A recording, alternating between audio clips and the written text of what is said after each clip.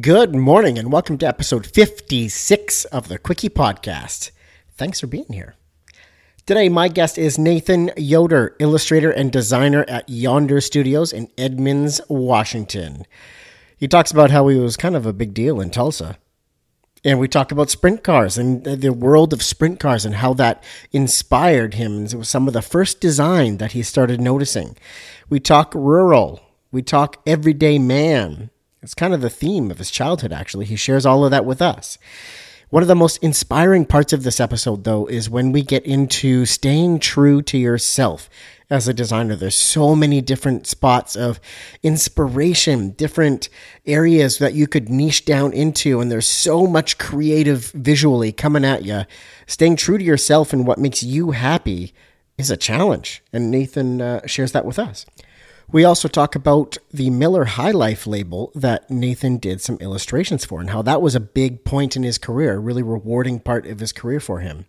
I was drawn into Nathan's stories, and that caused me to go a little bit over time on this one, but I know you'll forgive me because this episode is dynamite. Ladies and gentlemen, let's get to it. Nathan Yoder. Here we go.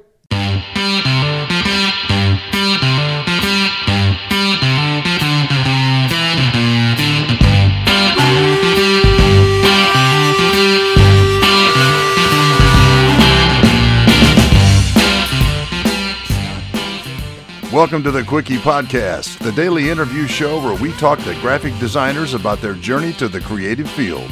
And we do it in 30 minutes or less. So, are you ready for a Quickie?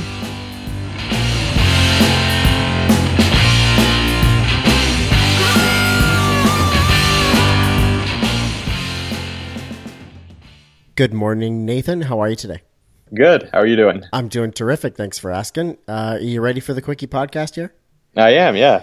All right, let's dive in head first. Briefly tell the listeners about yourself.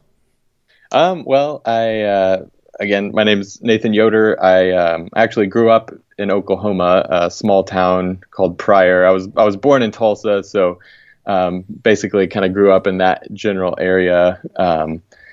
Since then I've kind of found myself kind of moving to the coast, doing the kind of work that I'm doing now. You know, my first job out of design school was I was doing mainly kind of logos and kind of your typical graphic design stuff at kind of a smaller branding kind of advertising agency in Tulsa. And maybe we'll kind of jump into it a little more in depth later. But, in my personal time, I started kind of doing more illustration and lettering work, and that got me a job on the East Coast at a startup in Southern California. And so that's kind of, again, the very, very quick version of how I got doing what I'm doing now. I was there in Southern California for a little over a year.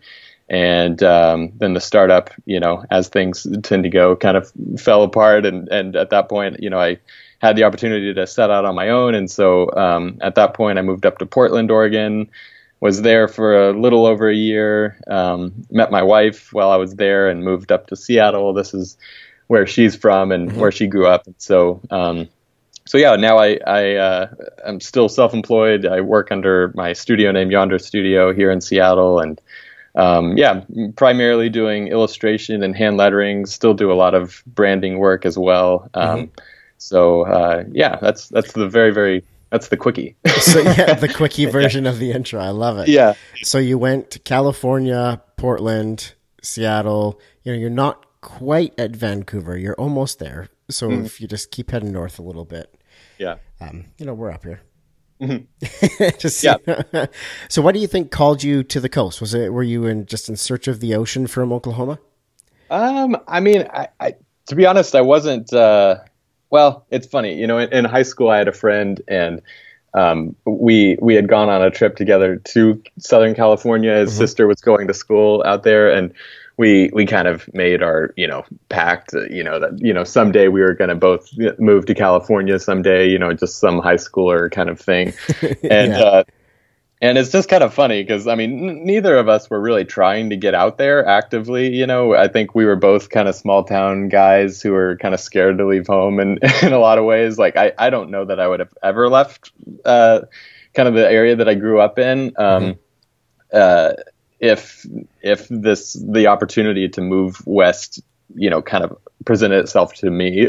So I'm really glad it did, because again, I growing up in a small town, I kind of had the mentality of, nobody's looking in rural Oklahoma for good design. And so I didn't really feel, there wasn't kind of the urgency to do great work. I just kind of felt like I had to do work that was as good or maybe just slightly better than the guy down the street, and so, but yeah, at the same time, after design school, I was really kind of getting burnt out, and so I was just kind of looking for a way to kind of reignite the creative spark. And growing up, I had always been into, I had always drawn, drawing was kind of my first love. And so when I started getting back into that and kind of coupling it with design and, everything that I learned in design school, and sharing that work online, that's what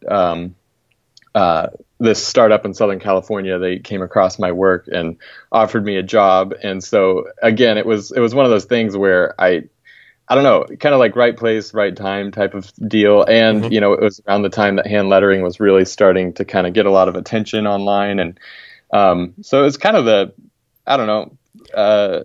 again, just kind of the perfect storm for, the opportunity to present itself to me. And so, yeah, I just kind of moved west, and that's how I got there. And, so the universe just came a-calling and said, hey, California's looking good for you, sunshine. Yeah, I guess so. Yeah.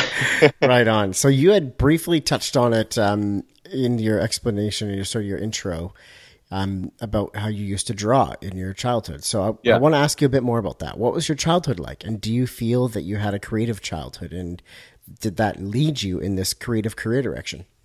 Yeah, I mean, I'd say so. It wasn't my mom, she went to college for commercial art, which I guess would be, commercial illustration or, graphic design. Back then, her degree plan was commercial art. But she never really pursued it. Unfortunately, actually, I think it was like the second semester into the program, the school that she was going to went bankrupt. Oh, no. And then by that point, I think she had met my dad. And so life was kind of moving on. And so she just never really followed up on that. And so, growing up as a kid, she would, I have three sisters and a brother. We were all homeschooled until the 7th grade. And so she would kind of draw fun little things, for like kind of the curriculum or things that we were working on. But that was really the extent to which, her kind of skill set found its way into what I was doing. She didn't really, kind of give me lessons or, her kind of artistic contribution purely just made its way to me in my genes, I guess. I didn't really have much formal training growing up. There was a correspondence course out of I believe it was Minneapolis, Minnesota. It was called the Art Instruction School, and it was all, again, correspondence. So they'd send you kind of a packet, and you'd kind of do the lesson and do the reading and send it back, and then you'd get your grade back in the mail. But I can't remember how old I was when I did that, but I'm not sure that I learned as much as I could have learned if maybe I took that course a little bit later in life. I think I was just a little too young to really appreciate what they were teaching me. I just wanted to jump to the end and draw the final picture. I didn't want to kind of follow the steps and all that stuff. So yeah, I don't know. You're just like parents, a get right to it kind of guy then, right? Yeah, exactly. Unfortunately, I'm kind of like reaping the, I don't know what you would call it, like the downside of that now later in my career. I'm just now actually going back to some of those rudimentary things and trying to kind of reteach myself those things. Anyways, I would say, my parents encouraged me in art and in design. And so in the ways that they could, I feel like, they gave me a creative childhood, I guess you could say. But yeah, I just can't ever remember a time when I wasn't drawing. I think it was just kind of gradual transition from coloring books to dinosaurs to airplanes to, to logos. The natural transition. Yeah, exactly. I guess in terms of, how design comes into that kind of mix in my childhood, kind of a funny story. So in the 8th grade, or it might have been the 7th grade, again, growing up in a small town, my 8th grade class, my 7th grade class, like all of us in the school, like the entire 8th grade class fit into one classroom. There were like 15 of us. And so It wasn't big by any means. So I had a friend there who, him and his buddy were starting a band, as much as you can have a band in the 7th or 8th grade. Yeah. And so he asked me to draw a t-shirt design for him. And so I did, and he took it to his dad, and his dad owned a local screen printing shop and sign shop in our hometown. Mm-hmm. And the next day he showed up at PE and asked me if I wanted to draw t-shirt designs for his shop. So that's cool. Yeah, really. I mean, in hindsight, I'm just like, man, that's the kind of stuff that will only ever happen in a small town, This guy, his artist is a 8th grader, drawing these t-shirt designs for his customers. It's just customer comes in. Hey, can I just quickly chat with your designer? Yeah. Hey, Nathan, come on up here. Exactly. Yeah. So yeah, cool. He gave me kind of my first copy of Photoshop and Illustrator, and kind of showed me the ropes in terms of, it's like, this, you're drawing, it can't look like a sketch. You can't have all these messy lines, I need it to look clean and sharp. And so he kind of showed me the ropes in terms of, how to make my drawings, kind of, usable, I guess, So almost became your first mentor in a way. Yeah, I guess you could say that. He was kind of a rough guy. Just kind of a no nonsense kind of guy. So it wasn't the type of deal where he'd sit down with me and walk me through things. It was just kind of the quick answers, and you had to interpolate, from there. And so, but no, it was good. I mean, I look back on all of that, and I'm just so grateful. It's like it was nothing that I did. Again, It was almost like California. It just kind of showed up. I did something, and somebody saw it, and they liked it, and they came and found me. And I'm grateful that it. I mean, again, that was my introduction to design. My parents didn't really know where to point me, in terms of my art, and so it was just nice that somebody, took notice and pointed me in the right direction, That's cool. We all definitely need those people in our life, our journey especially through those like formidable teenage years, so they say. Yeah. So Nathan, I want to ask you about your first time. Now, what I mean by that is your first time you noticed design out in the world. Yeah. Is there a moment or a specific thing that you remember seeing that really connected the design and illustration dots for you? I guess I think I guess it would just go back to that sign shop, the screen printing shop, t-shirt shop that I was doing designs for.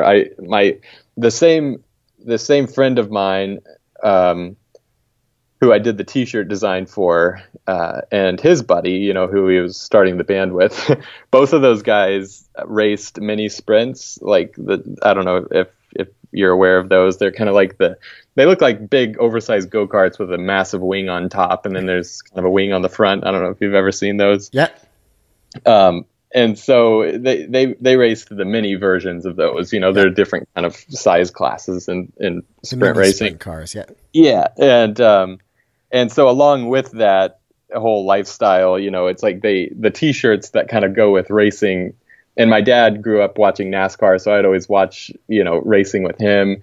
And, all the t-shirts associated with racing were just, really kind of, poppy colors and, real graphic kind of illustrations of race cars, just kind of, drifting around the corner, and lots of kind of motion and action, and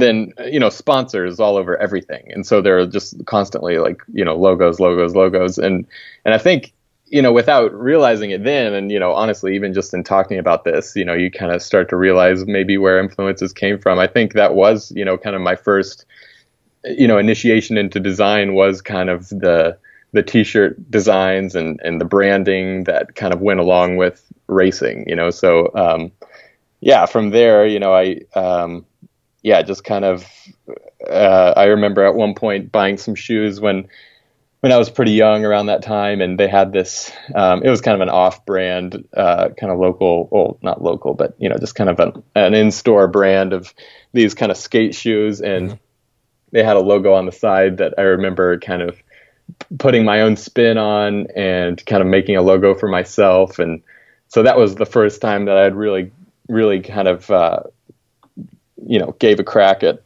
designing a logo. And so, those are kind of a few kind of examples of kind of my initiation into design.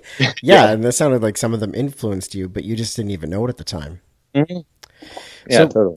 Is there a designer or a brand that you look up to or closely follow, and what about them do you like?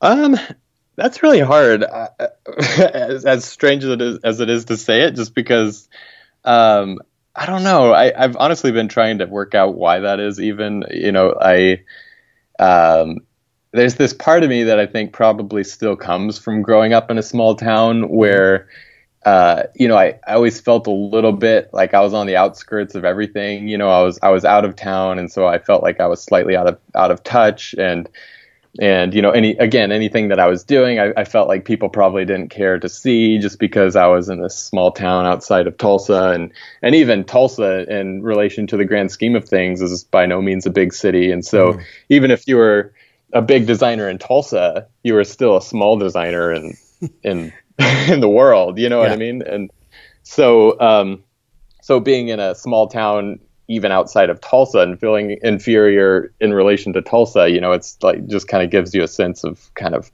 the environment that I grew up in. And so I think in some ways I carry a little bit of that with me, feeling like I kind of have to just do things on my own. And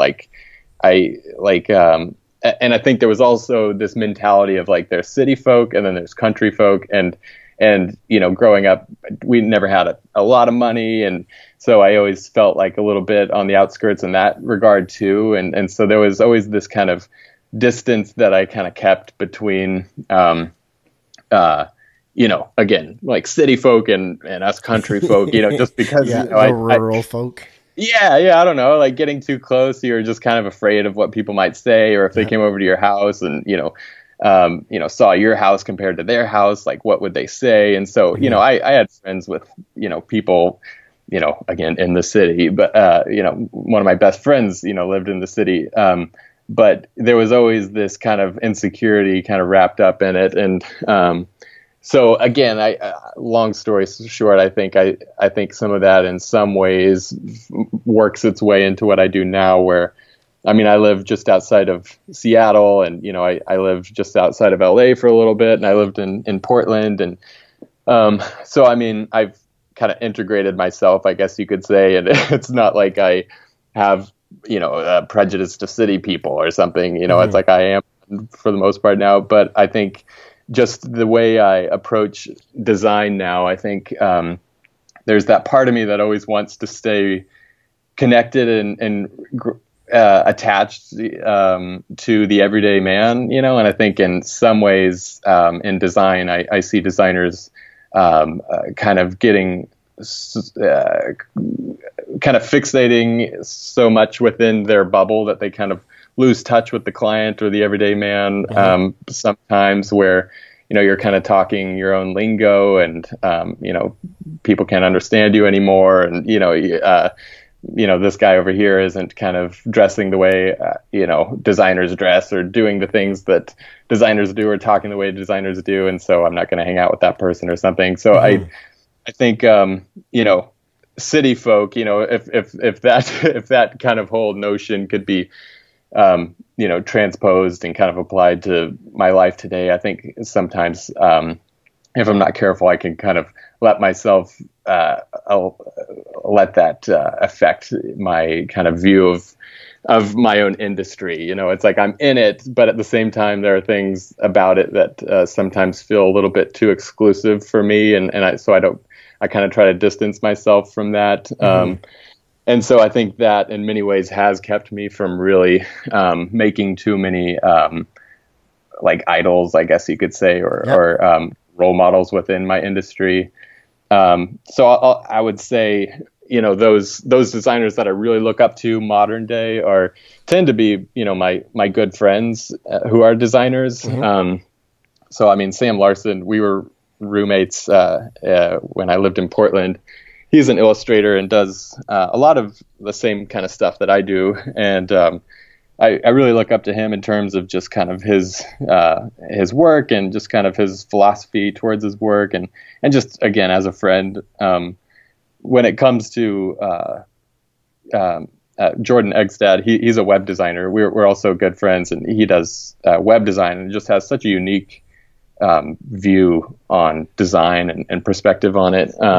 But then when it comes to role models and you know, kind of larger than life kind of figures in the design world, I always go back to past artists, you know, designers that, you know, either aren't with us anymore or, you know, aren't really, I guess, you know, your guys kind of like Norman Rockwell, or I really have been really appreciating some of like the pen and ink artists from like the 20s and like the 30s, you know, stuff that people have kind of forgotten about by now and probably wouldn't recognize if I mentioned. But sort of like some retro stuff that keeps you, you know, feeling grounded as that everyday man, rather than getting involved in sort of the, maybe for lack of a better term, sort of the cliquey side of high design. Yeah.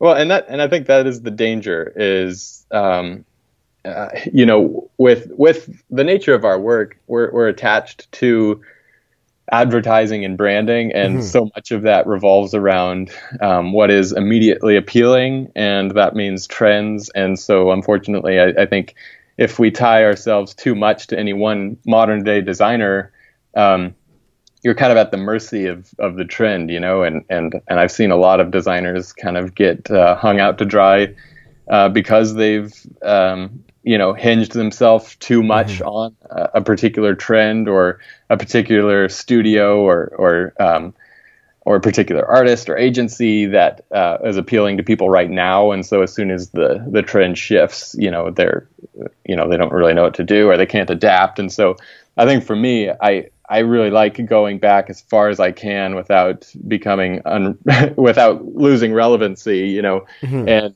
really trying to tap into to those aspects of illustration and design that have proved themselves to be timeless, you know, and I think if you can tap into a source like that, obviously trends are going to always be changing, but I think if you're grounded, if the fundamental kind of elements of your work are grounded on time-tested kind of methods and techniques and kind of philosophies within design, you're going to be much more able to adapt and kind of flex with the industry. I think that's my philosophy anyways. For sure. No, that makes sense. No, I appreciate that point of view for sure. I've got a couple of questions now that sort of are designed to share some of your tougher times in your career, and the lessons that you learned or pulled out of that. But the last couple of questions that I end with, we'll turn it around and we'll end in a happy place, I promise. Yeah. So what's been the most challenging time in your design career so far? Why was it challenging, and how did you get through it?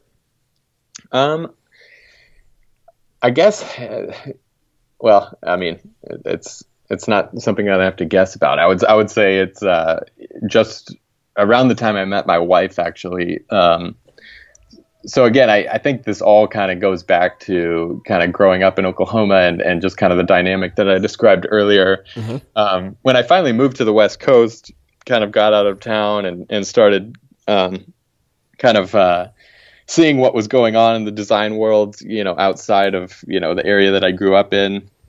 I really felt like I needed to kind of change who I was to adapt to, you know, this new kind of world of design that I was entering into. And so again, I felt like if I was going to be myself, that meant being a small town kid from Oklahoma, who never really, I didn't really come from like a hard situation. My parents loved me. It's like I'm still close with my siblings. Like, nothing crazy went on in the high school that I grew up in. And so I felt like, everybody says be yourself, but for me, it's like be yourself. Like, what is that gonna, what contribution is that gonna make to my work? Because, everything that's being kind of praised in design really ultimately goes back to this sort of kind of like edgy, kind of rebellious, kind of like skater, like punk rock, kind of rock star kind of lifestyle. It's like that's kind of the thing that people are attracted to. It's like everybody wants to be successful and to be perceived as more important maybe than they actually are. And so I think for me, I felt like I really needed to adapt that kind of persona if my work was going to stand out. And so I found myself really kind of changing who I was, moving away from home. And when I met my wife, she just kind of being around her, I was just getting to know her at the time, but being around her was like being around somebody in my family. And for me growing up, anytime I was being dishonest with myself, all I had to do is just walk into a room with, one of my sisters or my parents, and just being in their presence, would just, they wouldn't even have to say anything, almost like ground you again. Yeah. And this was happening here with, this woman that I was meeting and talking to, she was kind of calling me out in the same ways without realizing it, just her manner of living. And so it was hard because by that time I had really built an entire portfolio around a particular kind of lifestyle and kind of aesthetic. And then I was just kind of reminded that that's not who I was. And it was really frustrating at the time as well. Not so much realizing it as being kind of frustrated, not being able to create from my own experiences. I think as an artist, you're dependent on your own experiences to create honest work. And so if you're trying to be somebody else, you're depending on the experiences of somebody else. And you're never going to be able to be as honest as that person that you're trying to copy. Yep.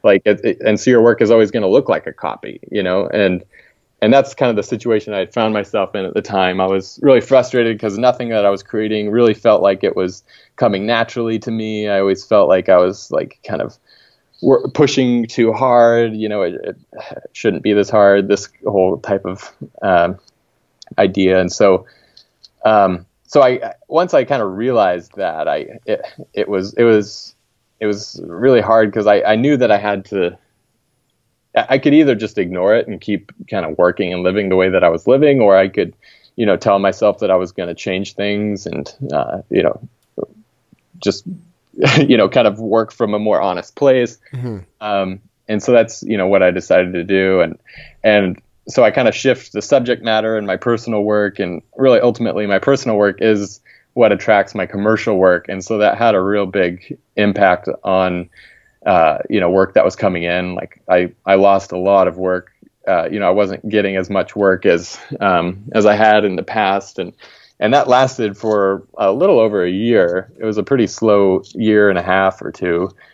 And it was also hard just because I was then having to kind of go back and try to remind myself who I was, so there was this kind of year of like soul searching and trying new things on, and in terms of styles and kind of, again, subject matter. And it was, it's funny. It was almost like the awkward kind of high school years all over again, just like in my work. Where you're sort of like having to find yourself and stay true to your style and almost learn to call yourself out.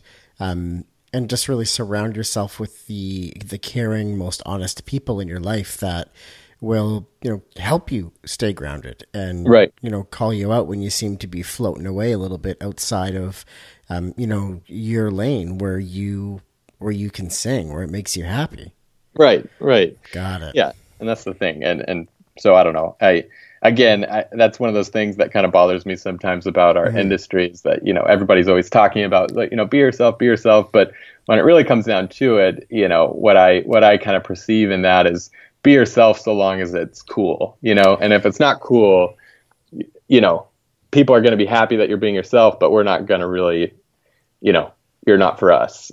And so I think that's the thing that's kind of frustrating. And I always try to encourage other designers, it's like, no, like, honestly, be yourself, it's like, it might be weird and it might be, as designers, it's not all about us. We have to realize that we're ultimately providing a service to a client, and so, you can't get too fixated on yourself. But if you're doing something like illustration, a client is hiring you for the particular kind of personality that's coming through in your illustration. The personality and the style that you showcased. Right. Yeah. So it is essential that you are able to be as true to yourself as possible in that regard. With more of your standard kind of graphic design stuff, the personality of the artist doesn't really come into play as much there. So it's not as big of an issue, but yeah, I don't know. I can totally see how the illustration and hand lettering world almost is, on the fringe of both graphic design and fine art. So you kind of get a little bit of both worlds in there. So I can totally see that one. Yeah. I wanted to just sort of turn over now and go to and go to a story and a project that you've been a part of that you're the most proud of, the one that just makes your heart sing, or the biggest, design or illustration feather in your cap. I feel like, just kind of spinning off of what I was just describing, in some ways, I feel like I'm still kind of looking for that project, just because, when I graduated design school, the kind of, the goal for me, the kind of, the main objective was to go work with some big brand or some big company or something. And, so I guess in some ways you could say I did some illustrations that went on the labels for Miller High Life back in 2015. Oh, that's cool.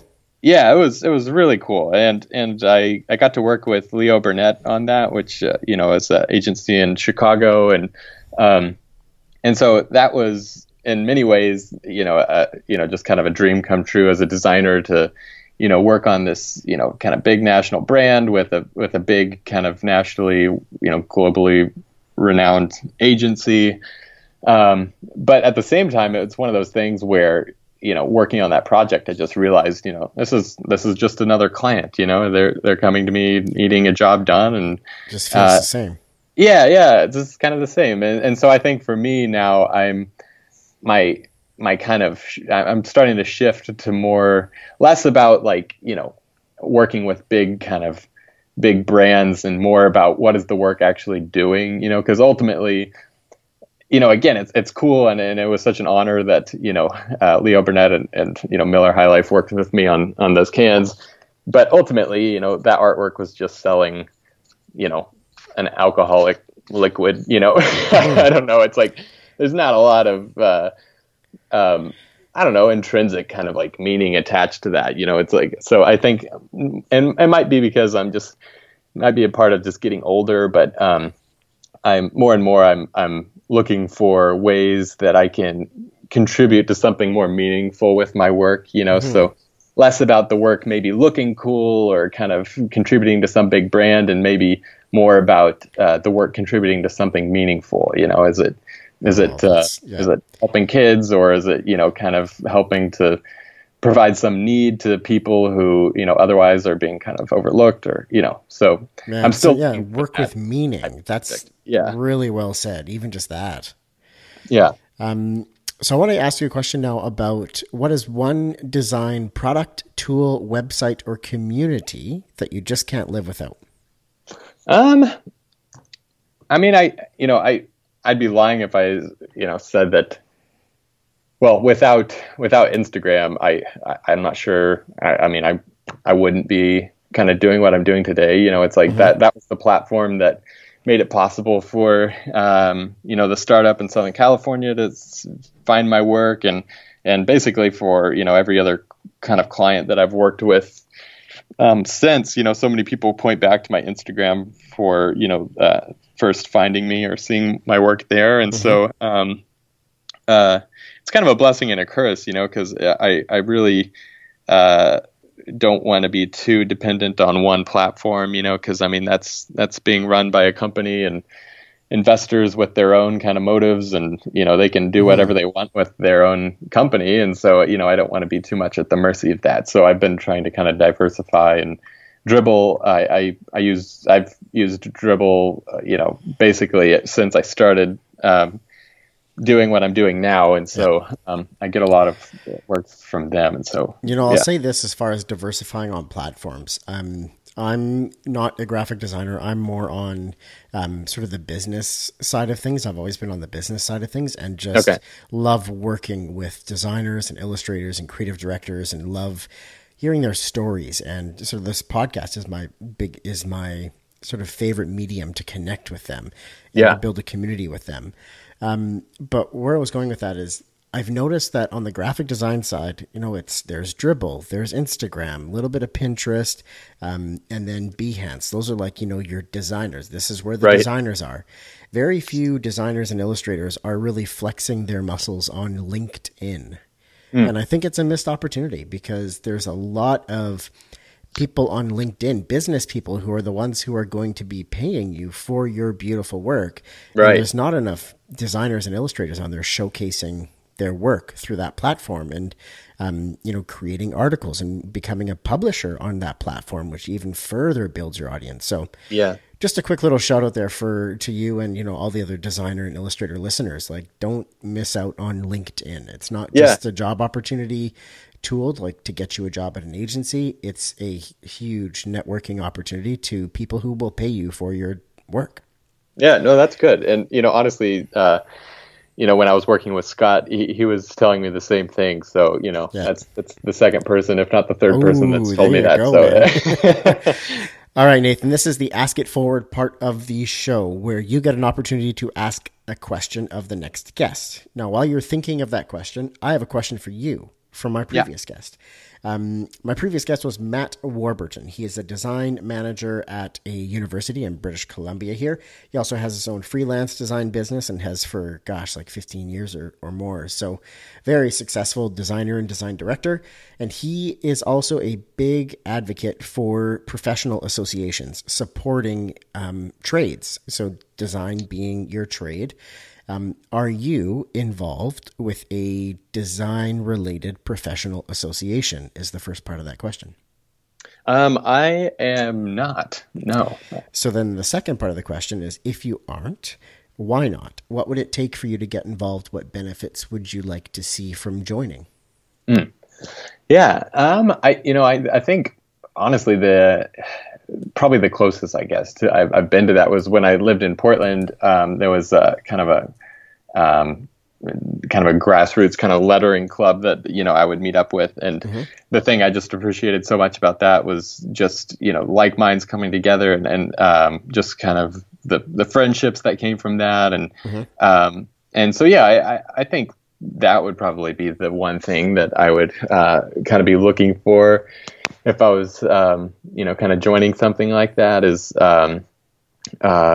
just kind of meeting people, and kind of just sharing, experiences. My buddy, Sam Larson, again, we talk on the phone like almost, every week, and just kind of sharing, kind of struggles.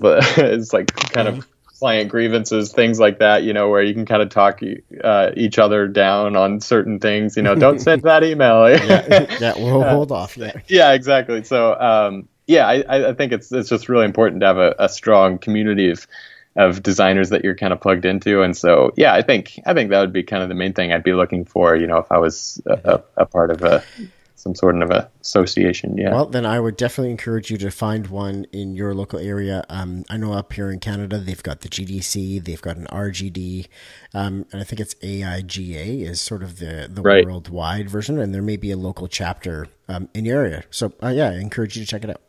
Yeah, no, thanks. I was also, a couple weeks ago, I spoke at a AAF chapter in Buffalo, New York, and I was kind of reminded of the same thing because I mean, they've got a chapter here in Seattle, so yeah, I was just kind of asking myself the same question. You know, there why you haven't go, brother? So there we go. Yeah, there you go. So Nathan, what is the question that you would like me to ask the next guest? Let me see. I mean, I've been giving a lot of thought lately to.